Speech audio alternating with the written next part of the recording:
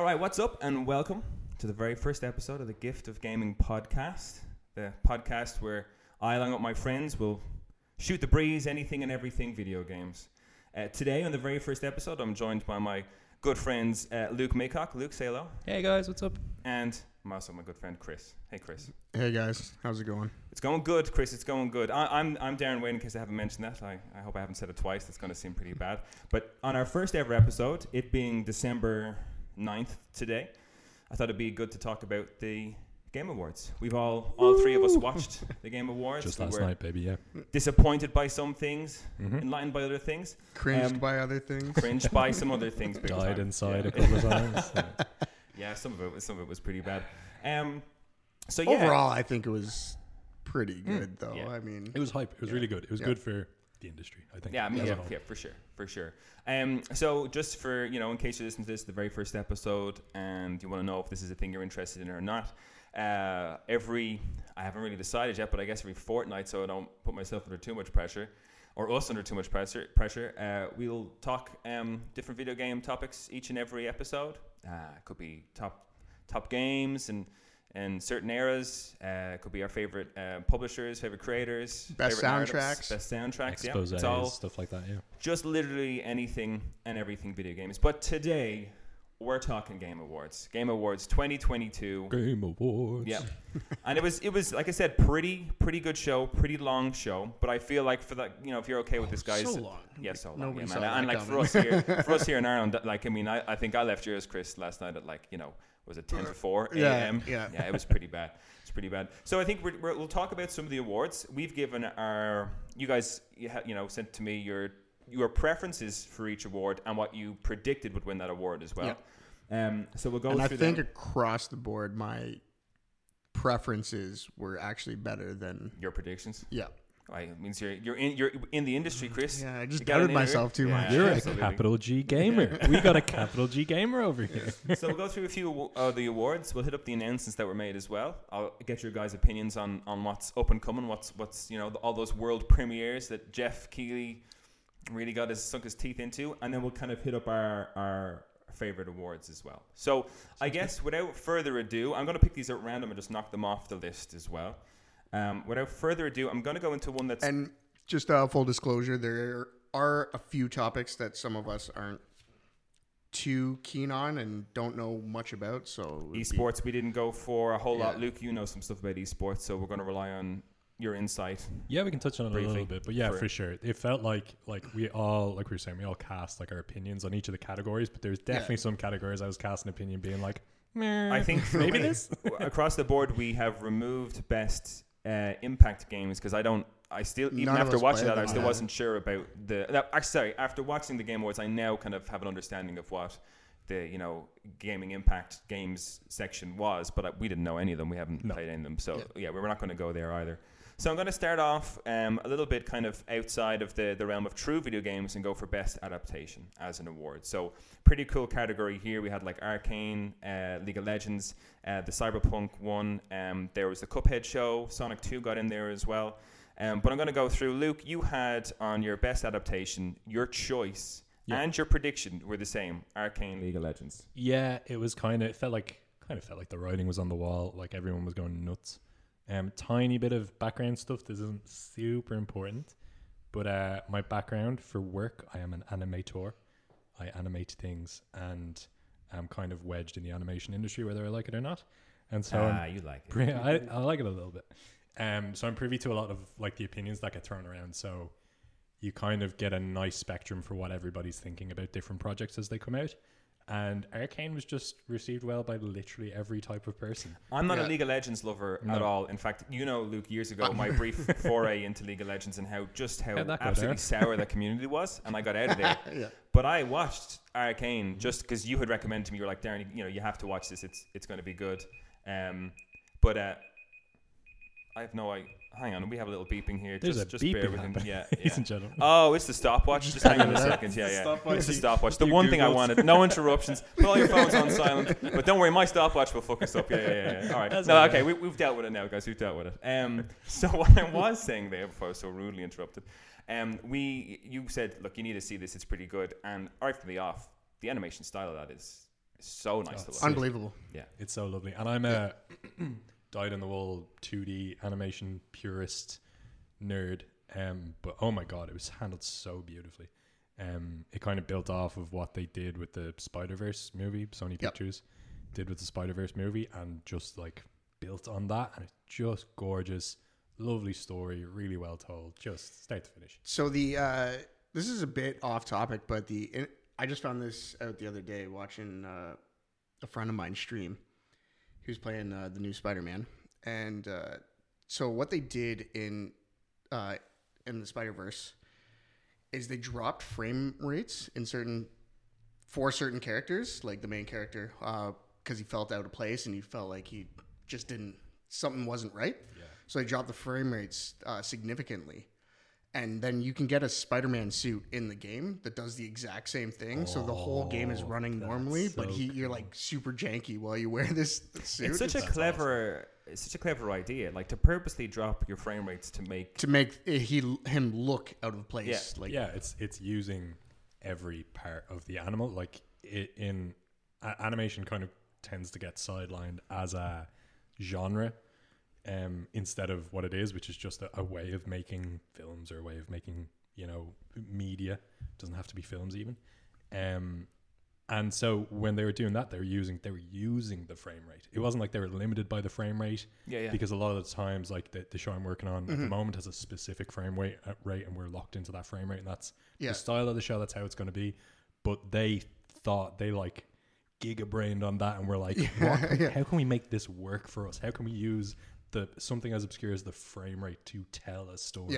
And that's Einstein level. To drop it, because everyone's obsessed with like, got to push the frame rates, got to push the frame rates higher and higher and higher. Like, but to make it janky, take it back. Make it janky as a purposely done piece of you trying to tell the story is amazing. And sorry, this is Spider-Man we're talking about, but that was created by the same company that created Arcane. Is that? No, sorry, it's a different studio altogether. I'm just saying they definitely took influence from it, because you see some of the early tests, like the animation tests for Arcane, and they look very like League of Legends cinematics. Like they just come across like League of Legends cinematics, but they ended up not leaning into that style. I don't remember the name of them. People keep telling me it all the time, but it's a French studio, and they're wonderful. They did a fantastic job, and I know, not personally no, but I know some of the animators who worked on the show, and it's just, they're so good at what they do that it's a small surprise that it was an incredible project. So that blew me away. It was an easy one to pick for prediction. I did want to give a quick honorable mention as well to the Cuphead show. Such a fantastic show. I watched that through, but for whatever reason, this is probably going to sound crazy. I'm a massive fan of the Sonic films, like massive fan. Blew me away in terms of their quality, and wasn't expecting it at all. Like up there with like Detective. That's why it blew you away, because none of us were expecting. And, it had no business being as good as it was. Thank God back in the day we got Sonic changed to a legitimate looking Sonic. When the internet cried out for that one. But Detective Pikachu level of good movie, from an adaptation, and I would love to have seen that, but undeniably Arcane. And, looking through, like, that was my choice and my prediction. Luke, that was your choice and your prediction. And Chris, unfortunately for you, that was your choice, but you predicted Cyberpunk with all the hype on it. Yeah, that might have actually... maybe I just wasn't on the internet enough around the time Arcane came out, but... Are you disappointed Cyberpunk didn't get it? No. I'm super happy Arcane got it, but I remember just, like, when Cyberpunk came out, it just seemed like the community was way more hyped about it. Well, didn't it when that came out? Didn't it like brought everybody back to Cyberpunk, because they had, I think, absolutely, and they dropped like in-game, like you could get the jacket, like his mom's jacket that he inherited today, actually. I actually, just a bit on that. I put down Cyberpunk first before I put down Arcane as your choice that you wanted, or as your prediction for the as my prediction. I went for the exact same as you. Because I thought, like, kind of Oscar-style recency bias. Like, the way the earliest release that a film has ever won an Oscar is, like, June or something. Like, nothing that's been released before June has ever won an Oscar. Just because it's forgotten. Because recency bias. Because it happened recently. So that'll come up more in this, too. I'm sure it will, yeah. So that was why I put Cyberpunk down. But then I just thought about it again for a little bit, and I was like, no, people fucking Yeah, because I couldn't get over the hard. hype. Yeah, around that. Yeah. So that was a worthy winner. And by the way, the reason I got your choices and your predictions was I was interested in totting up to see who knows the most about video games. So I'm going to add up our predictions. So I think that would maybe show who knows the most about the industry. Sorry, you're right, Luke. Who knows the most? No, I'm taking the piss. I just thought I'd add in a little bit of a buzz here to the show. So so the winner that was the best adaptation went to Arcane League of Legends, a worthy winner for sure. Yeah. Can't deny that. Happy with that one. Next one, which I was thrilled about and didn't 100% expect, and we had a lot of fun with this one because this is best indie debut that we're going to go on to now, and we had all separately looked into the nominees and tried out all different games. Luke, I think you delved into Tunic a little bit, which was the thing. Tunic, yeah. Chris, you played Vampire Survivors, and you showed me, which I knew nothing about, and you showed me some of the videos before we watched the Game Awards last night, and my God, do I want to get into that. But my pick for, at least my preference, was Stray, because of just how amazing that looks. But I'll go through our predictions, our choices and predictions. So for me, it was Stray across the board. I wanted it to win. I predicted it would. Luke, you wanted Tunic, but you predicted it to be Stray. And Chris, you wanted Vampire Survivors or Survival, whatever it was. But your prediction was also Stray. So the winner of that one was, of course, Stray. But we have to go into these other ones, especially Vampire Survivors, because you show me people like gameplay footage of that, Chris, and all I want to do is play that game. And I mean that first video, because I think we just clicked on the first video that popped up on YouTube, right? Yeah. And he covered it greatly in his first 10 seconds. He's like, guys, get over the graphics. It looks like crap, but it is the best game you'll ever play, and it's only $3. That's exactly it. And I find with a lot of you guys love your AAA titles, and I feel like some of these games fall to the wayside.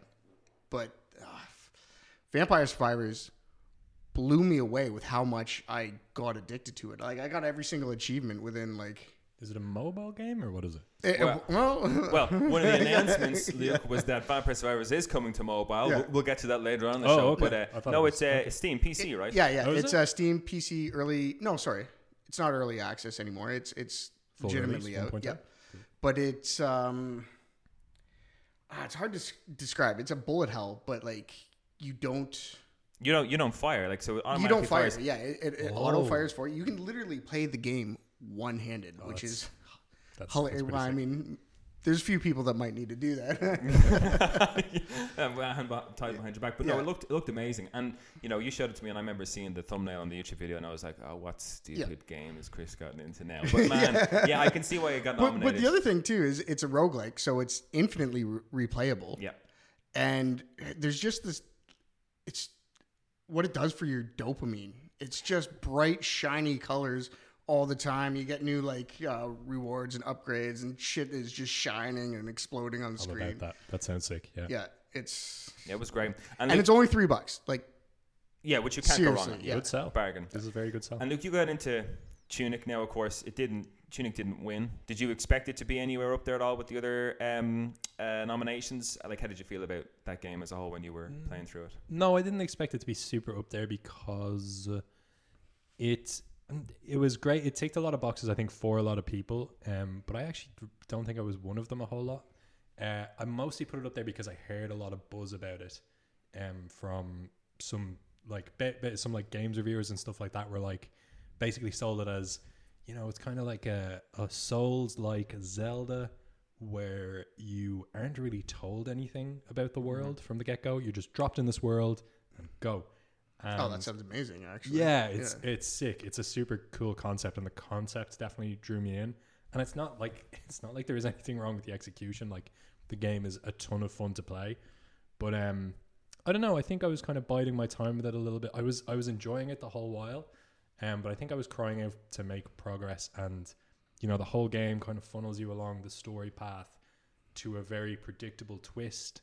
And then the twist happens, and you're like, "Fucking no surprise there." That sucks. So that kind of killed the vibe a little bit, but the art style in it is beautiful. Yeah, that was oftentimes when I would be scrolling through the PlayStation Store to see what kind of thing I'd want next. Games like Tunic, that kind of art style, I'm all about that. I love those games, but unfortunately, I find you know, there are, not to be mean about it. I mean, I don't make games, so who am I to talk? But to me, that kind of art style often, you know, is side by side with, I think, kind of very simplified gameplay or simplified narrative. It's think. Like it can be used as a crutch sometimes. But keep in mind, actually, this isn't even a good argument because I was going to say, keep in mind that this is debut indie. Yeah. But that's also why I think this was always a shoo-in, because Stray was something else for a very like a brand new startup creating a game like that. And to go so because you and me were talking about it, Chris, as well, how we felt that Stray should have had a much bigger shout maybe on best direction, because it's a little bit different, you know. It's you know, in terms of just the style of the game, the world that you're in, the fact that you are playing as a cat, which is, you know, hella fun. You know, you it's super cool. Do lots of cat things. And me as a person who's recently, you know, adopted / adopted. Foster failed adopting a kitten who, you know, is also foster failures. Is that what you guys call yourselves? That's what we call it. Foster failures. There was no way we were giving him back, man. You know. So like Ambrose, our cat, looks, you know, he's the same coloring, everything like that, similarities to Stray. So when I was playing that, I was like, hey, you know, Ambrose, man, it's you in a game, bro. Like, look at you go. You're on the so I got a kick from that aspect of it. But no, as a whole game, the atmosphere in it is phenomenal. It can be very relaxing to play. It's kind of a real like sit down and chill kind of game, and just stroll through it. Really, really nice. But again, as a best indie debut, I mean, phenomenal. That's your crazy. That's your first game. Yeah, you know, and that's Annapurna and who else? Because it's an Annapurna. Annapurna is the publisher. Annapurna just has a laundry list of incredible indie titles to their name. Yeah, they know how to pick them. I don't know who it is at Annapurna that's doing. It is crazy that I feel like I know much more publishers than I do developers, because I just So the developer is, and I go, you know, we have to give them a shout out, I suppose, is Blue 12 Studio. We've got to make sure we get that name there, because the publishers are Annapurna, and Annapurna are behind a lot of very innovative, just very interesting indie games. Now, I think a lot of the ones that I've played are like puzzle-esque type things, but just quite, again, most of them are just very relaxing, very atmospheric games that Annapurna seem to get behind. And Stray, again, worthy winner. I couldn't see anybody else really taking that away from Stray. You know, good games across the board. Vampire Survivors, man, you almost had me converted, but I, you know, stick with Stray. I knew that couldn't win but there was a part of me that kind of hoped, because it's like the reviews are crazy and it blew up. Like there's a lot of notoriety about this game, because like you every think it's deserving. Like you think it's actually deserving of the win.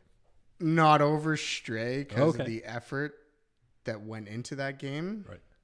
Whereas I feel like Vampire Survivors, like those guys are probably even surprised that they even made it. But like that game, it blew up. Like all the biggest Twitch streamers were all playing Vampire Survivors at some point. A lot of the reviewers were always talking about the actual gameplay itself is perfection. How the game feels to move and it's everything clean. like that. Yeah. It's so clean. Yeah. Which when you're playing like a game like that, like as you said, bullet hell, roguelike, whatever you want to call it, that's so important for a game like that, to feel clean, to feel like you want to just, you know, you don't want a janky. I think for me, I'm really tempted to play this, because for me that's the most important thing. Like that it feels good to play. The feel of the play and the understanding of the mechanics and everything. I kind Wait of until it goes to mobile and let us know what you think. I might just get it on PC tonight, man. You've sold me. I didn't look up anything about it. $3. But games like Stray, and I'm kind of talking in my ass a little bit here, because I literally only seen like gameplay snippets from Stray. I don't own a PlayStation, so I can't play it. I don't know if it's on, I don't think it's on PC, is it? No. Stray? I think it's PlayStation exclusive. No. Stray is on Steam. Is it on Steam? Yeah, absolutely. Yeah. Fuck. Okay. I should then have. Platforms PlayStation 5 and 4 and Microsoft Windows. So that's Steam. Yeah, shit. Okay. Yeah. Maybe I'm just. No, Microsoft Windows would be their Windows shop, but like it's also on Steam. Like you play it on the Steam Deck, which is Linux based. So. But games like that I stray away from them a little bit, because one of the things that I love in games, like I just said, like it's the feel of the movement and everything like that, like just the intuitiveness of the, like how it, I can't turn this into words at all. What I dislike is when a game tries like too much, like it doesn't keep it simple. It just goes like the Heavy Rain. I loved Heavy Rain because that was just a wild experiment in a genre that didn't exist yet. But a Strand. Strand type game, Luke, is it? A Strand type game. So, you know, we'll get to Kojima later, but like, you know, the way No, people no. invented their own genres of video games. It's more like what other games came after Heavy Rain that are like the fucking oh my god, I'm totally drawing a blank on this now. The What the do you mean, like Quarry and Dusk Falls and stuff like that. Oh, yeah, okay. I was gonna They're say, kind of the more modern version yes. of that game now. I was gonna say Becoming Human. What was that one? Yes, Detroit Become Detroit. Human. Yeah, Detroit So Become Human. that kind of Exactly. almost like It's the linear same vibe, choice based game. Yeah, and those games, like, I'm down to play any game. All games are wonderful and great, but something about like they never have super satisfying. It's not a one-to-one connection between your controller and the game. Like you just don't feel like you're there. It's like you press. It just reminds me of the start of Heavy Rain, where you're walking around the shopping mall looking for your son. You can just press the circle button and go, Jason, Jason. I feel like I'm really a part of this game right now. I'm really looking for Jason. Just like Like feels clumsy. Yeah. That's almost too simplified, and that like how can you possibly get pulled into a game like that? Stray kind of feels like it was threatening to, but I'm talking at my ass. Like I haven't played any of it, so I could be totally wrong. But Vampire. I thought it felt good. I think Yeah. clunky at times in a sense that it's not like as highly polished as a AAA game, but I think I don't know, the clunkiness in a game like Stray kind of lends itself to the enjoyment of the game. Yeah. You know, it kind of in a bit of a, you know, like an underworld place, but it's all a little bit kind of grungy and dirty and stuff like down there. So I think it lends itself to it a little bit, you know. Okay. But we'll move on from Best Indie and we'll go to Best Multiplayer, and this one was a bit of a, I was not expecting the winner of this one. So I had my prediction and my choice both as Call of Duty, just because Call of Duty tends to wrap these things up year on year. Mm-hmm. Luke, you had the same, and Chris, you had Call of Duty as your prediction, but Teenage Mutant Ninja Turtles Shredder's Revenge as your choice. And a fine choice, a great game. Took me back to the days of Turtles in Time, playing with my buddies. Oh my god. Great games. Amazing. And like you talk about polished in terms of how a games look like as pixel art goes, that game looks just top notch. French kiss. But the winner of that one was Splatoon 3. French kiss, you mean Chef's Kiss? I mean Chef's Kiss. I mean, French Kiss, video game. You could French Kiss. I don't know. Yeah. That could be Chef's on your Kiss, rating Luke, system. thank you. Darren, would you give it a French kiss? Thank you for clarifying that, please. Thank you. But this one was a bit of a random winner. Splatoon 3 took Best Multiplayer. Oh, I didn't even see this. Did it? Yeah, Splatoon 3 took it. And you know what? sick. I'm actually I don't want to. stoked about that. It surprised the hell out of me, but I've always loved Splatoon and just the idea of like a kid family friendly FPS with just like a bit more different mechanics than your typical COD. Yeah. So I was stoked to see Splatoon take it. Yeah, like I mean, listen, I've got nothing against Splatoon games. They've never done it for me at all. But in terms of you talking family-friendly game, put Splatoon 3 in the best family game category then, as far as I'm concerned. It just as a multiplayer, it's like, you know, Teenage Mutant Ninja Turtles, Call of Duty. Can all you guys remember what else the nominees were? Like Splatoon 3 was at the bottom of that nominees list. My problem with COD, and I'm looking back on this now, and maybe the community is seeing the same way as me these days, but COD, you can't there's couch co-op was kind of dying for a long time, and like Call of Duty is part of the reason, I think. So that's why I wanted TMNT to win, because it was more of a couch co-op kind of deal. And Splatoon is more of a couch co-op kind of game too, right? Like it's... I mean, you can play online, but but sit down with your friends. Yeah, Nintendo's online is crap, so I guess people would probably be more pushed to play in it, as you said. Yeah, so it's nice to see these games, like the winners, go back in the direction of actually like hanging out and playing multiplayer with your friends. Yeah, man, for sure. I've been a big fan of that as well. I'll never forget the first day. I had Game Pass, and it was the day the new Halo came out, which was Halo 5 at the time. And I used to play a lot of Halo with my friend John, like couch co-op. Sit down, multiplayer, play it. They got rid of it. Halo 5, and I sat there for 15 minutes being like, why is this menu so... Why can't I find the local multiplayer option? I Googled it. There wasn't one. Yeah. I part of me died. It doesn't make any... Was it Halo 5 or was that 4? I thought it was 4 that they introduced that. I think it's 5, yeah.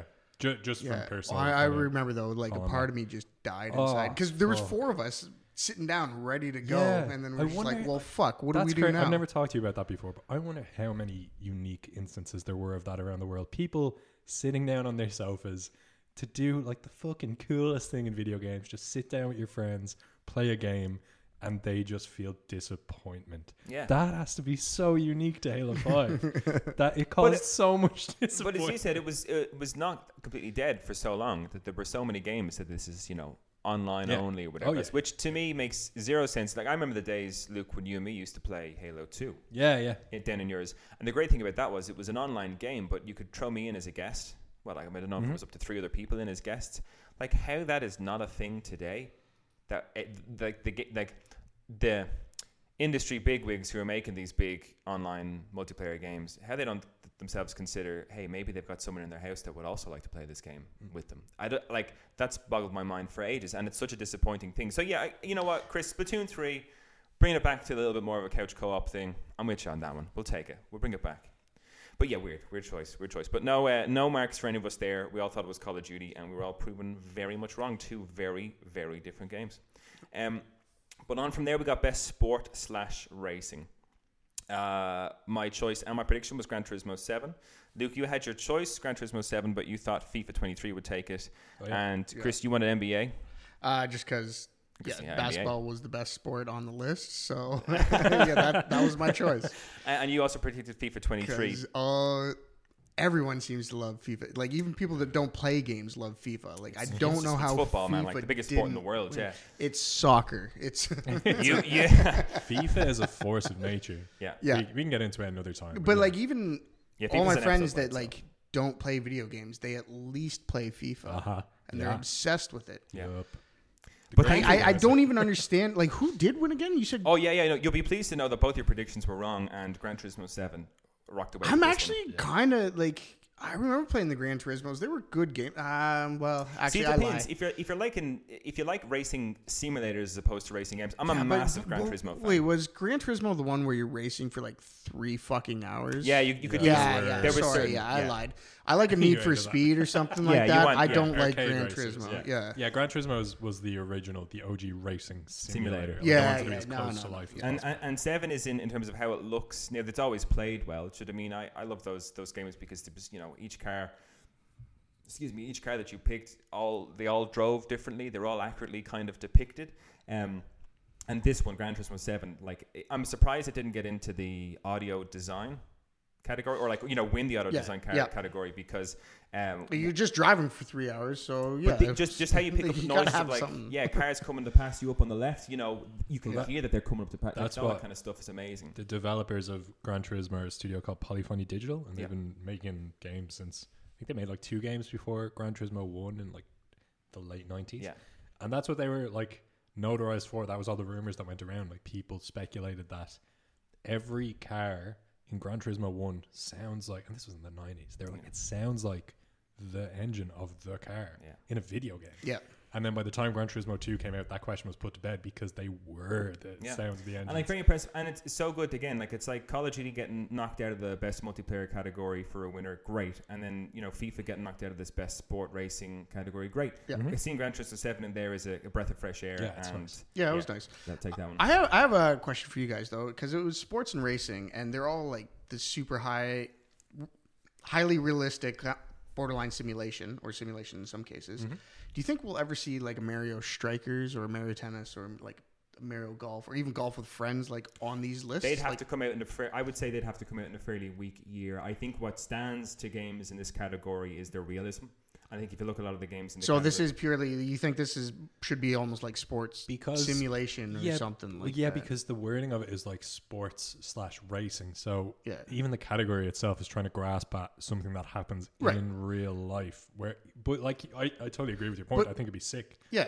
Could a game transcend that categorization? That's what I'm thinking. If that's the case, then what, if Mario Strikers had been the greatest game of the year, would it not fall? What category would it fall under in that case? I would say multiplayer. Besides game of the year, I think multiplayer. Yeah. I think looking at those categories, I can't think of anything else that the likes of Mario Strikers would get into, or that style of game that would get into, apart from best family or best multiplayer. Is what I'd put that into. If it was to have a chance of winning an award, I would put it in those categories.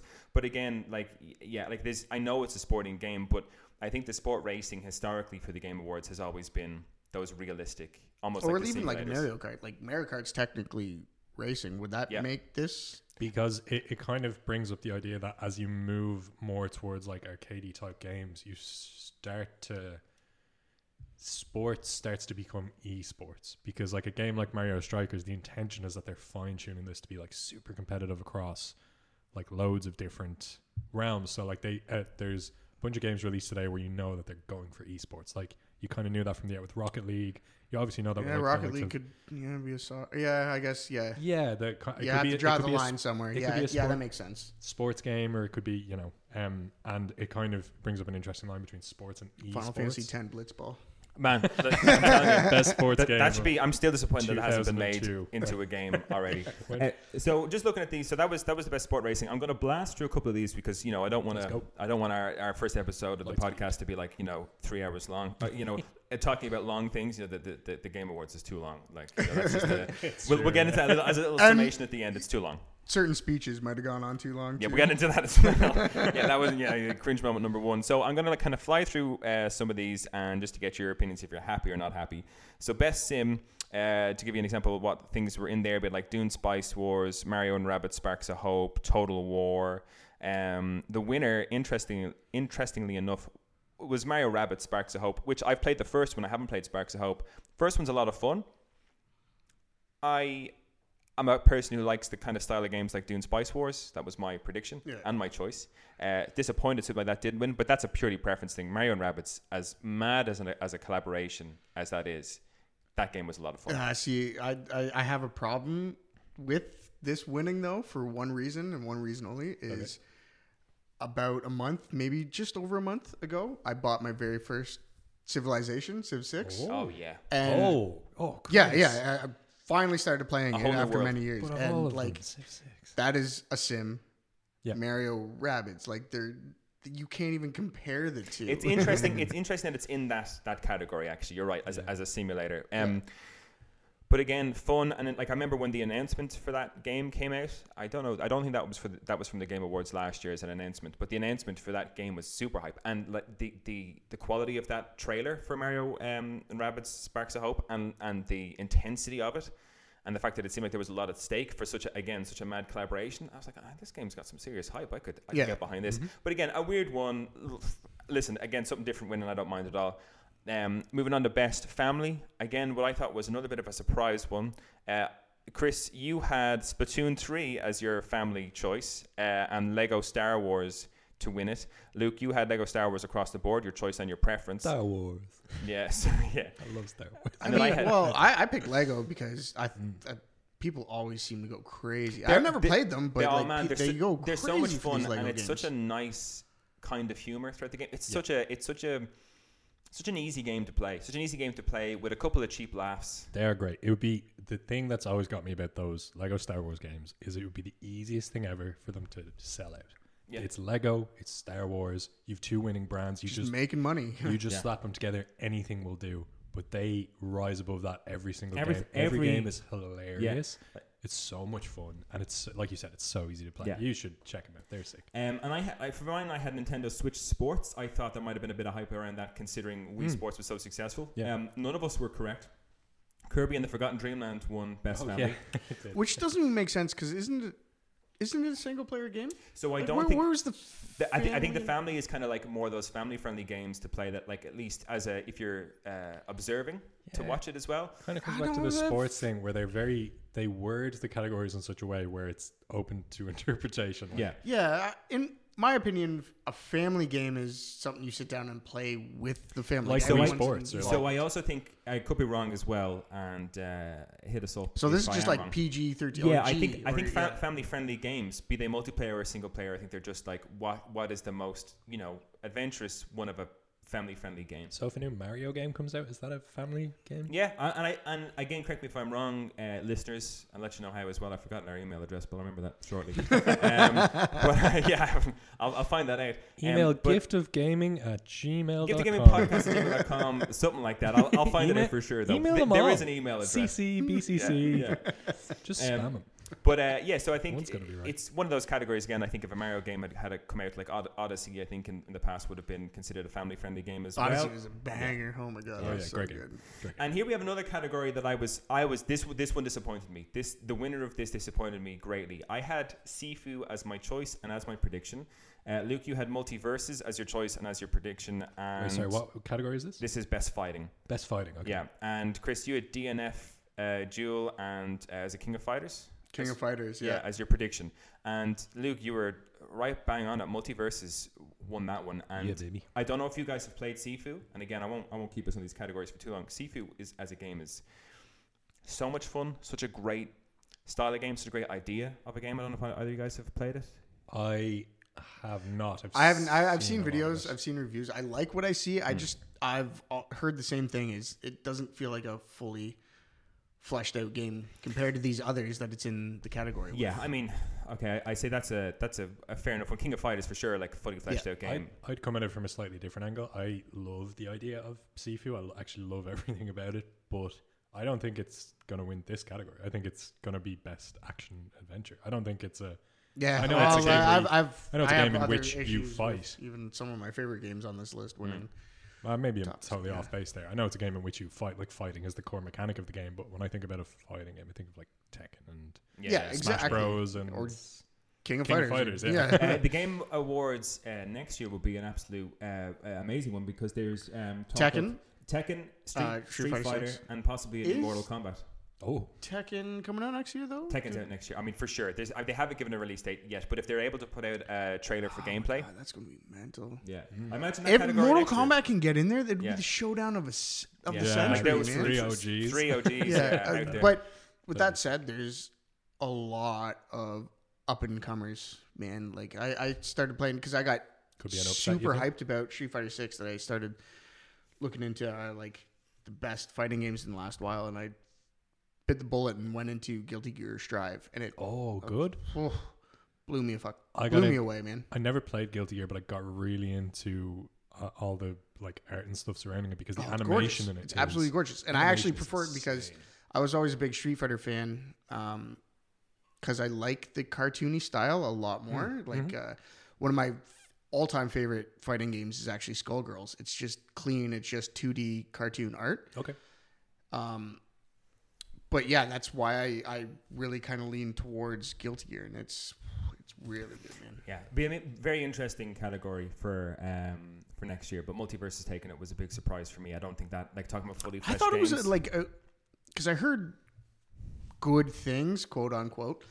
But I thought they were all just like meme reviews, kind of like what we ended up with Nickelodeon. A lot of people were just like, "Oh yeah, this game's great," just for the laugh. But the brands that they're able to bring together in that is class. It's a cool roster. It's just Warner Bros. But they tried that with Nickelodeon too, and it was a huge. Yeah, it was. I guess the Nickelodeon one was weak in terms of the game, like really weak in terms of the gameplay, and then Multiverses is kind of middling ground. But again, I'm spoiled because Smash Bros is my absolute jam in that style of game, and I don't think that anything for me will ever rise up to that, and anything that comes out on that basis is just this is never going to compete. That's what excites me the most about Multiverses, because Smash, don't get me wrong, it is fantastic, one of the best fighting games ever, but like the fact that like Nintendo's even pulling them out of tournaments now, like they just don't balance and patch. Like now that somebody is kind of like challenging field, that kind of fighting game. I feel like Smash created its own genre that just hasn't been like broken into by anyone else. And Multiverses, but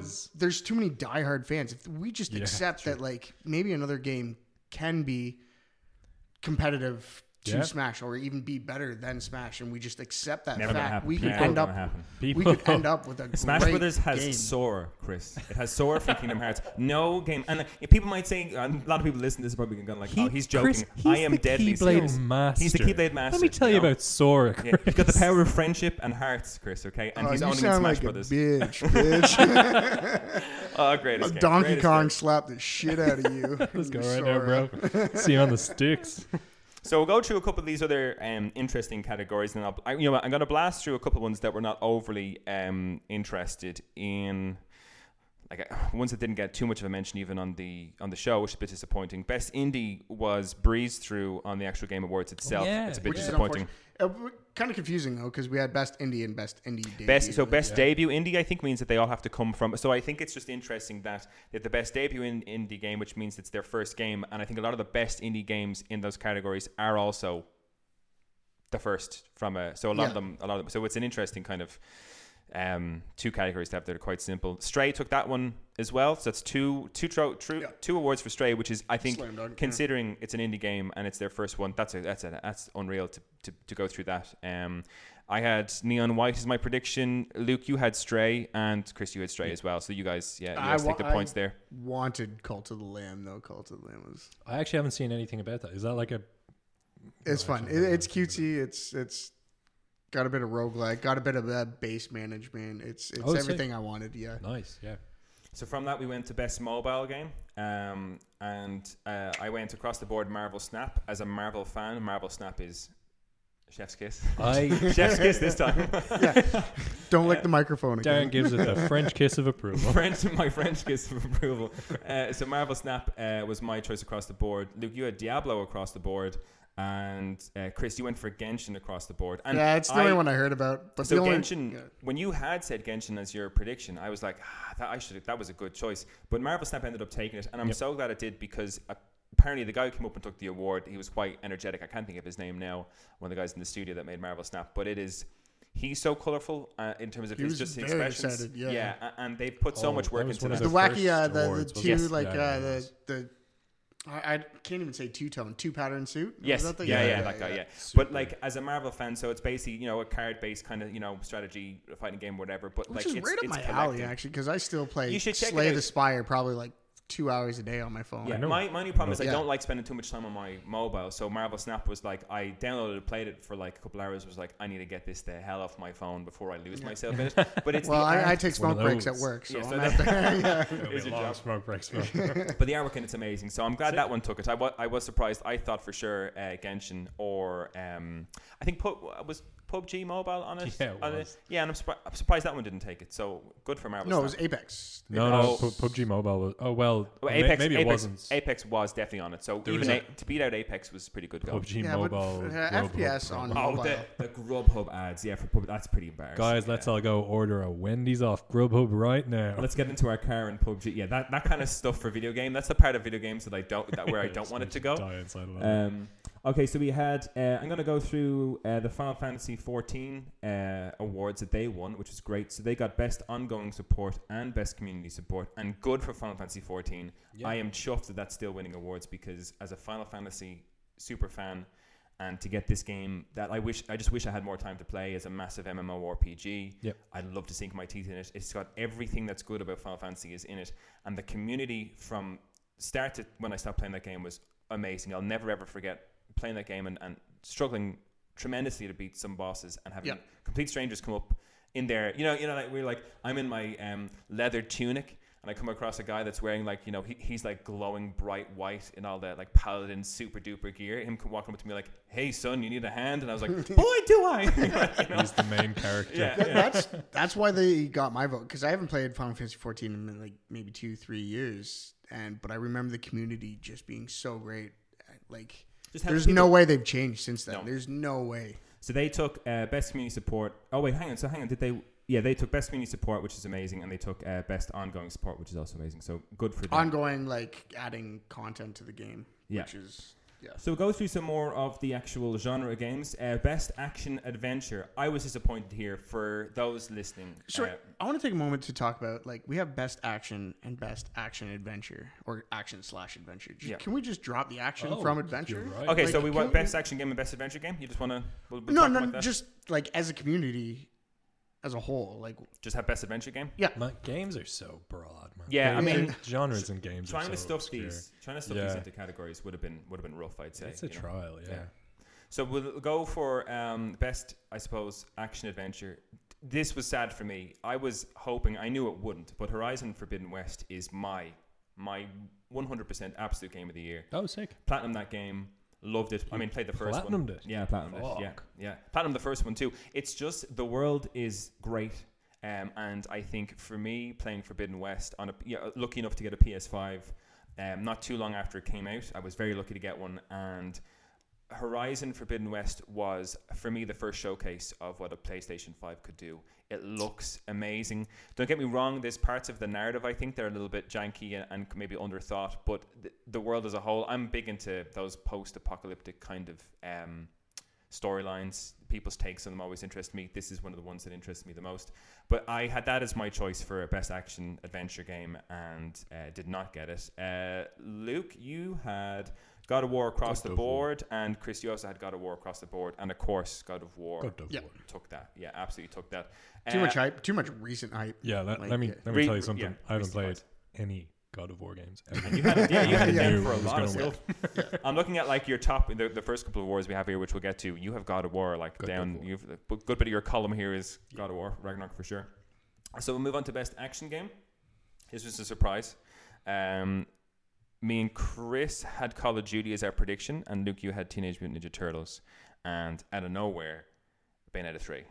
Oh yeah, best action game, which I don't have not any time for Bayonetta. It doesn't interest me. I've never gotten into the Bayonetta games.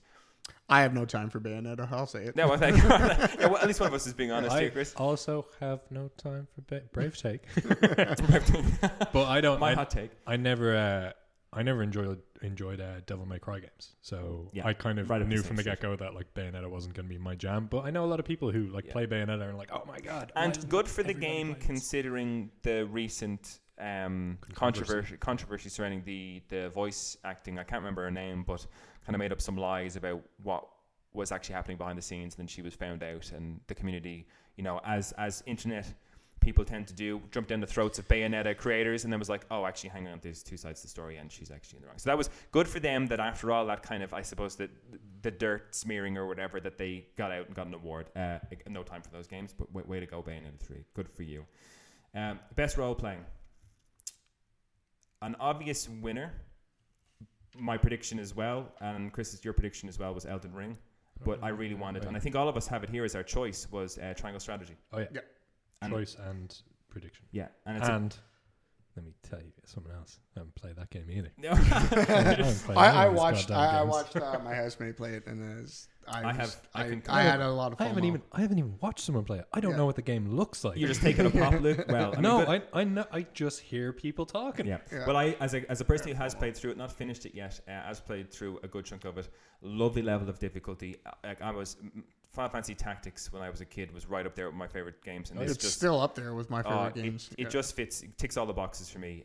It's a pity. Elden Ring, of course, a deserving winner for sure, but I would have loved Triangle Strategy. It was their only the only category that I think that Triangle Strategy got into, and I would have loved it if it had taken it, but obviously. But Elden Ring, why isn't Elden Ring falling under action adventure, and why is it a role-playing game? Like what it's hard, the lines are very blurry. It's so strange.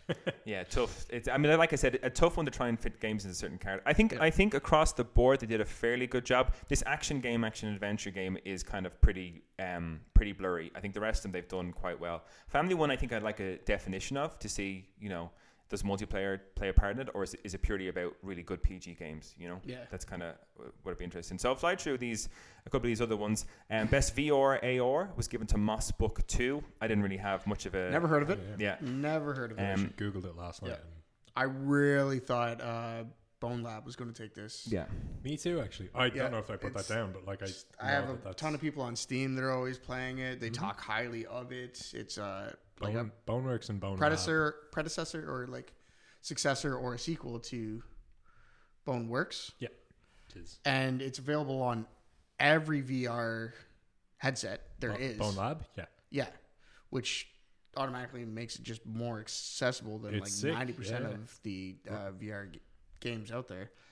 Yeah. And it just looks fucking dope, man. Have you seen gameplay?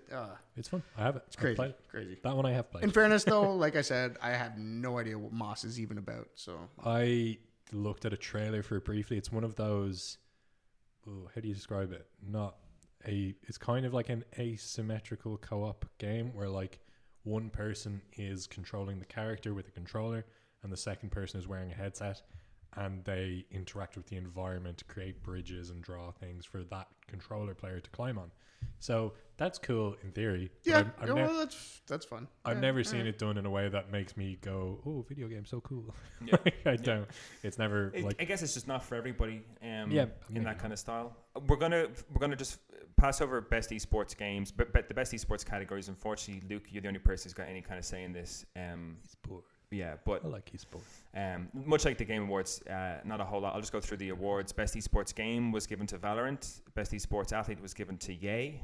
Don't know who that is. Good for you, Yay. Best esports team was Loud, and the best esports events was the League of Legends Championships 2022. Yeah, baby. Yeah, That was a good one. I I'm think sure got that people right, were though, super friendly during that tournament, as is the community. On a global level, people are a delight. Okay. That's the thing. When you put people face to face, They're lovely. they're so nice because they got nothing to back it up. Yeah. But put them anonymously behind a champion in League of Legends. One thing I want to go through. So we got most anticipated. Sorry, that's a good one. This one was obvious. All of us picked the exact same thing here. There's no doubt. The Legend of Zelda: Tears of the Kingdom was what we all thought, and it was guaranteed to win. Hogwarts Legacy was something I would have liked to have seen. Luke, you obviously your choice was Legend of Zelda, and then Chris, you said Starfield, and Starfield's one that has piqued my interest for sure. Starfield is super, your brother is actually looking super forward to Starfield. Yeah. He like in terms of No Man's Sky, that kind of he's big into it. Yeah. The problem is Bethesda. Just 50-50, yeah. Like Fallout games is So never I'll play it day one on Game Pass. Okay, all right. Yeah. Mr. Game Pass over here. Content Creator of the Year went to Ludwig. Luke, if you can, worthy winner in 10 seconds or less? Oh, yeah, 1,000%. He has got it. He's got the it factor. Like, he's a very talented content creator, streamer. He just can turn on a camera and he's on, which is incredible. And he's also like a really cool guy. He creates lots of infrastructure. He creates lots of events, pours tons of money back into streaming, content creation, the community. Big Smash guy. Total package. All right. Yeah, he's a stand-up guy. And he's like really level dude as well. Like he's a cool guy. So I said 10 seconds or less, and I'm bitterly disappointed because I think that was more than 10 seconds. I think that was exactly 10 seconds. I'm going to flip this table now. I'm glad one of us knew something about him. I still think it's a travesty that Vadi Vidya didn't make this list, though. He's the absolute best content creator. I don't know who that is. Check him out. That's the problem. That's the problem with like it's a community, it's a club, right? It's the games you like. So yeah. And then we go to innovation and accessibility, a surprising one. I think I'd watched a whole video on The Last of Us Part 1 in terms of the new accessibility. Yeah, me bits too. And it looked like it was huge, but God of War took that one. Yeah, I wanted to ask, what did God of War do? Kind of, I mean, accessibility wise, a lot of the thing to do with like, vision impaired. Yeah, the vision impaired options were pretty nutty. Just like bright, striking blue suits versus red suits. Like, it was pretty impressive. What's interesting was that I never heard anything about. I know when I first opened God of War Ragnarok and I went through some of the settings, I was like, oh, there's plenty to choose from here. That's cool. But I remember watching the full video of The Last of Us Part 1, and I'm really surprised that didn't take it. But again, I think that's a little bit to do with maybe recency bias and things like that. Or maybe God of War just, outright was the winner. But it's sad also that Last of Us didn't take it. I mean, it's not something that really affects any of us personally. Yes, so of course. We're lucky enough to not have to worry about those kind of things. But great that that's an award that's actually given in the Game Awards. I love it. To acknowledge that. Love to see it. The work that people are doing. I actually did a bit of research, and I put my vote down for As Dusk Falls, because they even the company came out and just mentioned they want to make this the most accessible game, and they had text to speech and speech to text. That's cool. Which having both of those in the game is pretty unheard of. It's I'd love to see that category kind of develop over the years to encapsulate more things, because I think stuff like that is really good at catalyzing those changes in the industry. It's crazy how much it falls to the wayside. Even when I start playing a game, and I don't need these options, but when I can't fully remap a controller, like have total control, that's insane. It's low-hanging fruit. It's got to be the first fucking thing you do when you make a game. It's just like it's like I can't imagine how that's an obstacle from a programming side of things at all. It doesn't make any sense. And I've always liked the one of the things that kind of drew my attention to this was I remember years ago Microsoft made a really big push for universally accessible controllers, and they offer a huge array of controllers for people with like people who are maybe only have one hand or only have a few Well, it's first and foremost a computer company,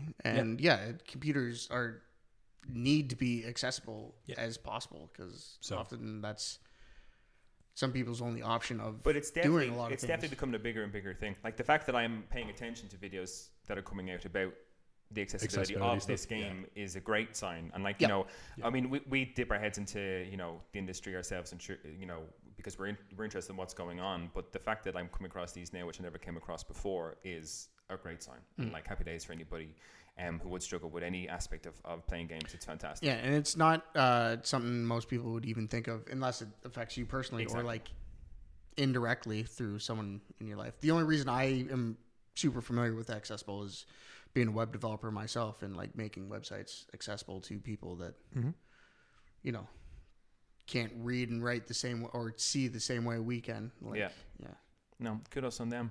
Great stuff. So moving on from there, we've got best audio design. None of us got this one right. I thought it would have been a shoo-in for Call of Duty in terms of how immersive that feels when you're wearing a pair of headphones. Luke, you also went for Call of Duty, and Chris, you went for Gran Turismo, which would have been my second choice. Did I do Call of Duty? Sorry, I'm looking at my own list here and I can't find it. Well, I think I copied it from your list as best I could, Call of Duty, so correct me if I'm wrong.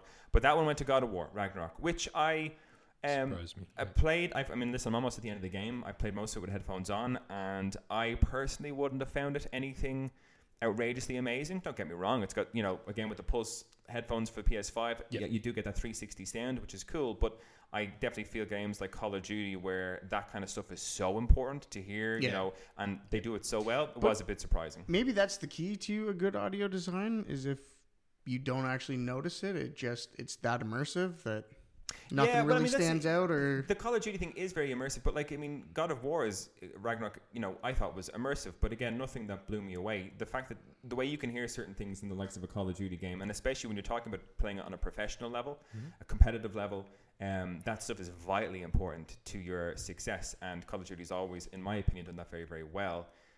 God of War Ragnarok, nothing particularly special about it, 360 sound, and won it. But again, I think Ragnarok was walking away with a lot of these awards. It was pile driving through the competition. I was similarly, I checked my list there and I did put down Modern Warfare as my prediction, and my choice was Gran Turismo, which is how I went into it. Oh, apologies. Okay. No, that's totally cool.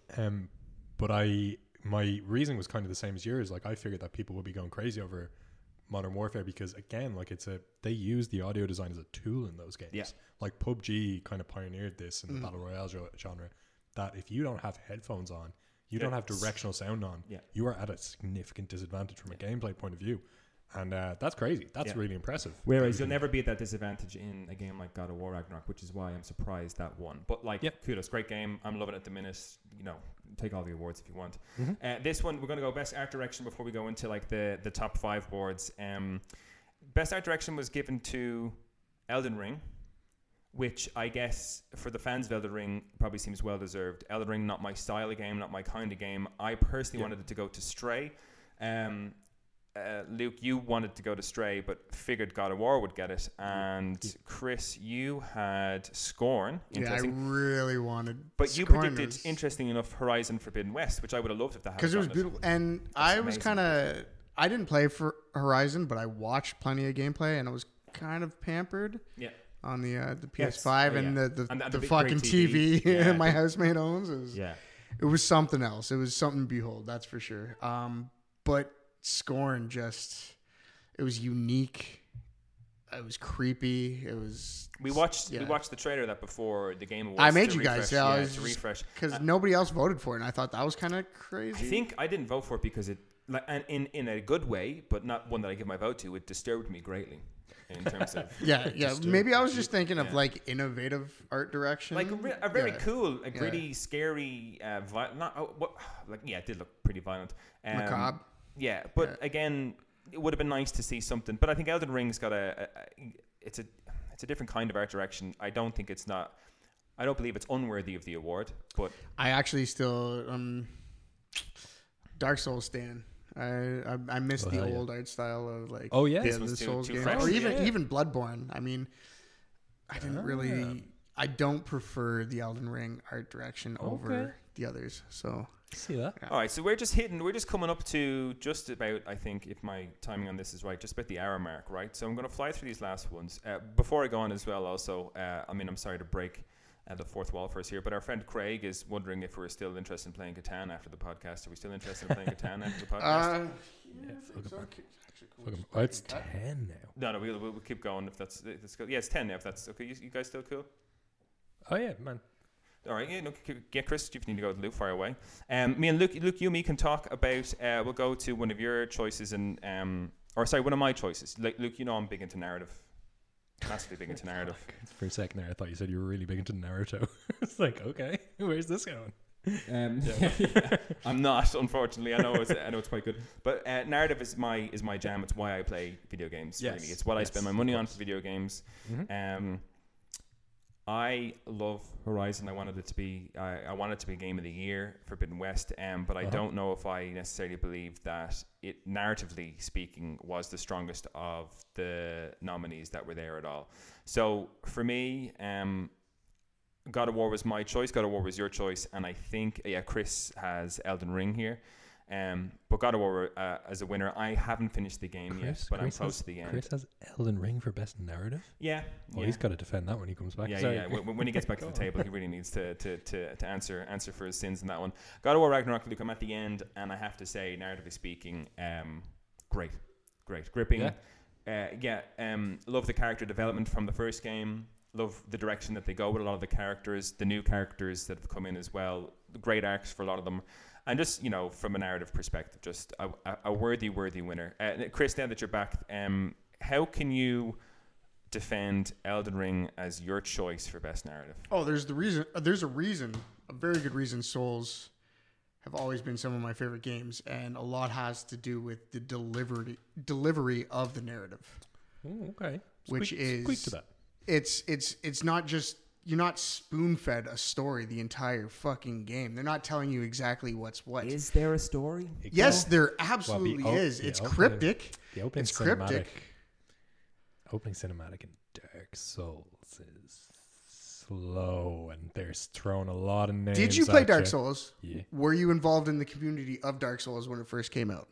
I don't know if I was involved in a community. Should you have to be involved in a community for the narrative to be successful? I have double digits hours in Dark Souls. Absolutely. That's why the narrative was the best, because it all came down to people retranslating like the Japanese version of the game, getting the extra piece of like lore and information, going on Reddit and theory crafting together. It was a community involvement to build the story. So that's interesting. And then you had content creators come up with these writing like an actual like story. I don't know if Elden Ring could possibly win best narrative for that. That sounds like, and I appreciate that aspect of telling a story, but they're not telling a story per se. They're leaving it very open-ended for you as a fan and a player to go out there and be like, I think this could be this story, as you said, cracking the codes or the crypticness of it.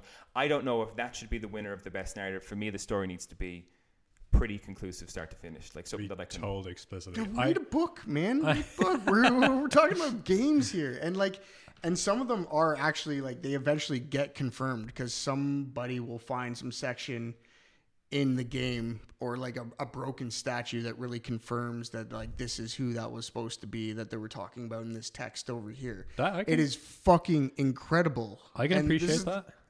And this is a problem. I get a bit heated when I talk to people who's never been a fan of Souls. Oh no, I'm a huge fan of Souls and Bloodborne and everything. I've only played Dark Souls 1 out of the Souls games, but I played Bloodborne. I haven't played Elden Ring yet. But I'm a huge fan of them. I just like they're just a bit mad when it comes to the narrative. I feel I totally buy what you're saying. Like I totally dig what you're saying. It's the best I think that's delivery a super of the story. valid. Like the fact that like piecing the story together is a but game. But in can that itself. be considered a good delivery of a story if you have to piece it? It's narrative. It's an explicit choice of narrative. You have to give that. Oh, that I agree with. They chose to tell the story that way, and like people clearly like there are people out there like Chris who like eat that shit up. Yeah. Like that's. I'm not denying that, but for me, I guess it comes to opinion based, and I have nothing against what you're saying, Chris, at all. But for me, if I'm getting into a game purely for the narrative, I want the narrative to be front and center. I never get into a game purely for the narrative. Though. Well, I mean, so a game if I want just pure narrative, I read a book or watch a movie. Like I play games because I But I think the thing I like about strong narratives in games is that you are playing this amazing story as opposed to reading this amazing story or watching it. That you are the character in the story, which is great. But I think from the perspective here, I want to get in and just be told a story, start to finish, with me essentially playing as the characters. That's how I get a kick out of narratives when it comes to video games. And I think God of War, for that reason, again, I haven't finished it, so hopefully the ending isn't awful. I don't think it will be. But I think a fine worthy winner, and definitely a stronger, the strongest contender in that. Like I said, massive fan of Horizon, but not a strong narrative. Who won the category? Sorry, God of War won that category. Yeah, God of War won that one. So we'll quickly fly through score and music. We were all very disappointed. Wow. We all had our choice. This was probably the most disappointing. Wow. Metal Hellsinger. Yeah, just. They did win. You know what? I'm repressing everything I saw last night. You know what, Darren? Like, you know what, Darren? You sitting over there? Stop the steal. How about that? Metal Hellsinger did win. We're going to get this selection overturned. Winning score and music is fake news. Metal Hellsinger won that by a long shot. No, Metal Hellsinger was a completely deserving winner. But it comes down to this thing of who you're in contention with. Like, who else is in the category? God of War was probably third place for me. Yeah, and I'd agree. I'd be right there with you for that one as well. Great score. Hosier killed it doing that blood on the snow thing. That was sick.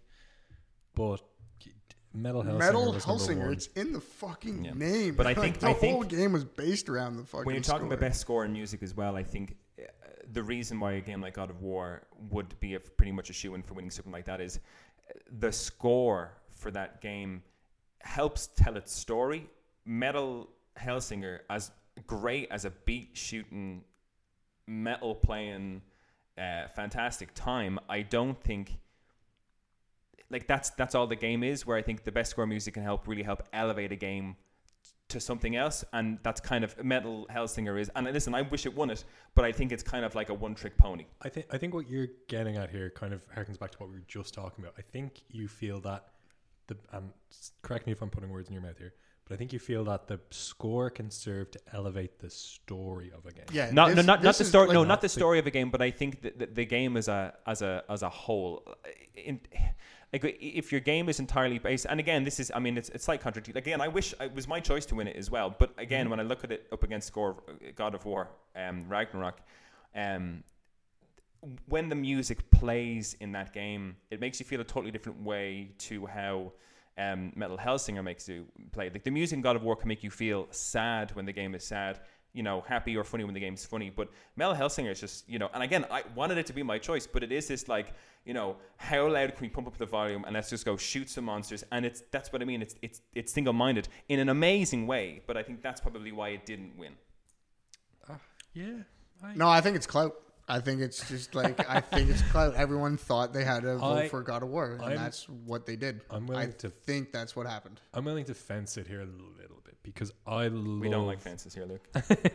I love the idea. I love the use of music in games for storytelling purposes, and I haven't played God of War, but I'm willing to concede that maybe that's something that it pulled off really well. Like, because you can only really experience like the power of a leitmotif in a piece of media if you feel that happening as it develops with what you're seeing. And I can get your argument that like Metal Hellsinger has a banging soundtrack that you can just put on whenever and enjoy it. Put on some headphones, shoot some aliens, and have a great old time. And don't get me wrong, demons, not aliens. You're right, demons, monsters. But is that worthy to win best score and music? I know we have to move on, but if your whole game is based around music, and you make a fucking banger of a game that can even get nominated, and the whole point is the score, then yeah, that should have won, I think. The cat's going nuts. Categories. We've had the categories with Chris. I don't know if that was picked up, but yeah, the cat. We can move on. But I could wax lyrical about like how important about different implications of like scores in video games and what it serves to do with what's happening. But no, let's push Yeah. past Okay, it, we'll just get upset. Yeah, because we'll blast through one bit that we wanted to do, which I think we're going to have to leave to another episode of the podcast, is wanting to go through the announcements and the world premieres for the show. Sick. We have zero time to do that now. I don't think we've still got 3 or 4 awards to go through, and we're hitting the hour mark. So I'm saying we'll put the announcements and the world premieres to bed for another episode. Maybe our next episode we can do a part 2 of the Game Awards. We can do. Do you know what? We can do our own most anticipated games for 2023. That sounds like a great idea. That's a great episode. We've got a lot of new world premieres to go off. Yeah, cool. That's a good show. So before we get on to, I suppose the next one is after score and music. I've got best game direction here. So I thought game direction. I predicted Elden Ring to win this. I wanted God of War to do it. Luke, you had God of War across the board, and Chris, you wanted Elden Ring, but you gave it. You predicted Stray. But you have your choice as Elden Ring here. Or is that backwards? So, game direction, that is actually backwards the way I have it in my head.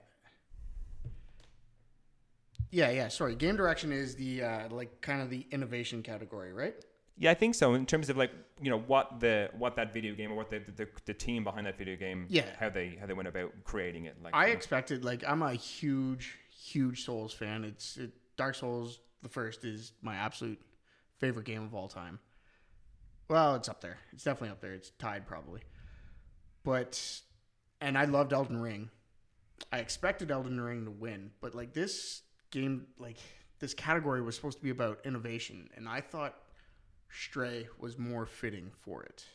I'd agree with that in terms of, but again, I think maybe this is our interpretation of the game direction to try and do something a little bit different. That's great, maybe. And maybe they've got a completely different, I suppose, definition of that. But Elden Ring, which was the outright winner for that one, I can see that being when you take, from me who doesn't play a Bloodborne game, the idea that you could take a Bloodborne Souls type game, which is very linear, and put that into an open world, all of a sudden. Well. Open world enough. It doesn't play the same. Open world, but but Dark Souls have always been a bit different. Dark Souls 1, I guess there was probably a linear path you should take, but they never told you which direction to go into. There's tons of paths you can take. But none of them would have been open world per se. Absolutely not. And I think in terms of from a direction point, to take a game like that and turn it into an open world game was probably a bit of a ballsy. I mean, it was so hype. Everyone was so excited to see that game come. I think it'd be very easy to mess that up, to screw that, drop the ball. Yeah. I mean, I'm still...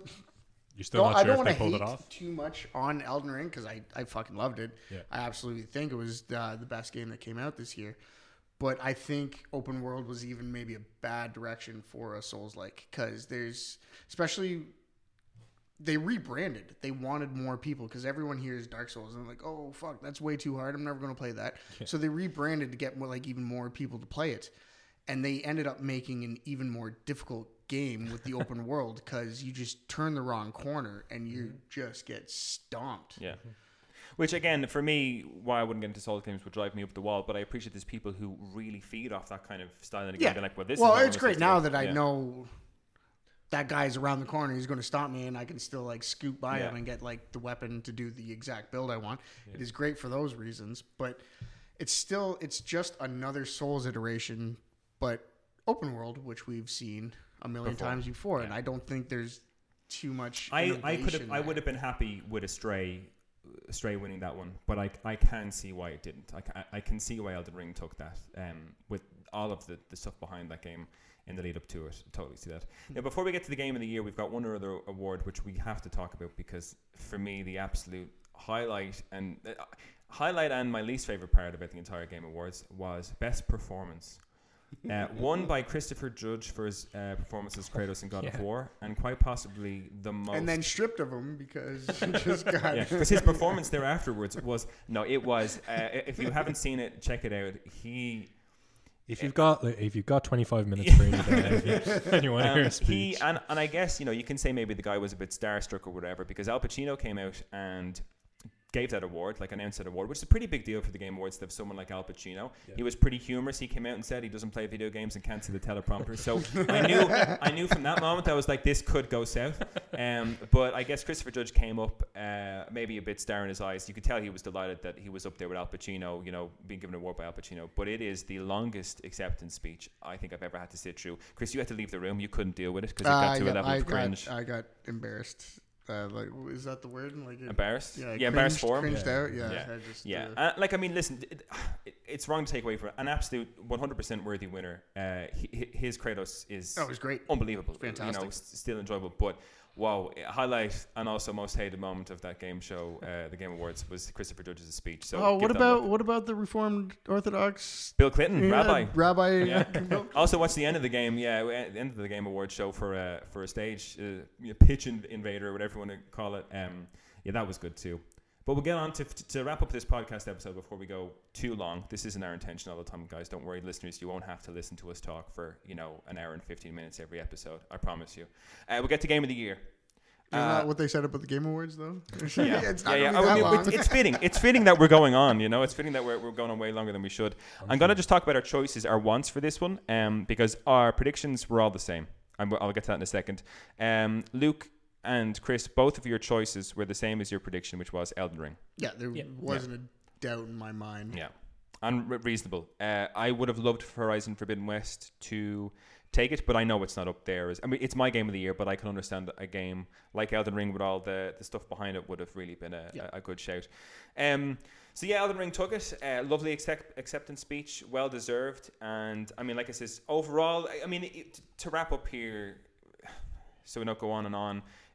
Chris, how did you feel Game Awards as a whole? Did you enjoy it? It was good. Yeah, you know what? Despite the little hiccups here and there, I loved it.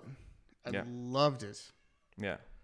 My cat's going crazy, so we definitely need to. I need to go check on my cat shortly as well. Sounds like it's fighting another cat. I don't know how that's possible. It should be closed in there. Yeah, you're like the top floor of this apartment. So you loved it, Luke? Yeah, I thought it was sick. I was really stoked from the get go. Like they were kind of all the presenters and everything were really rolling with the punches and like leaning into the fact that I'm gonna say something and it's not like a really gamer thing to say, but fuck you guys. It just like the flow of it was really great.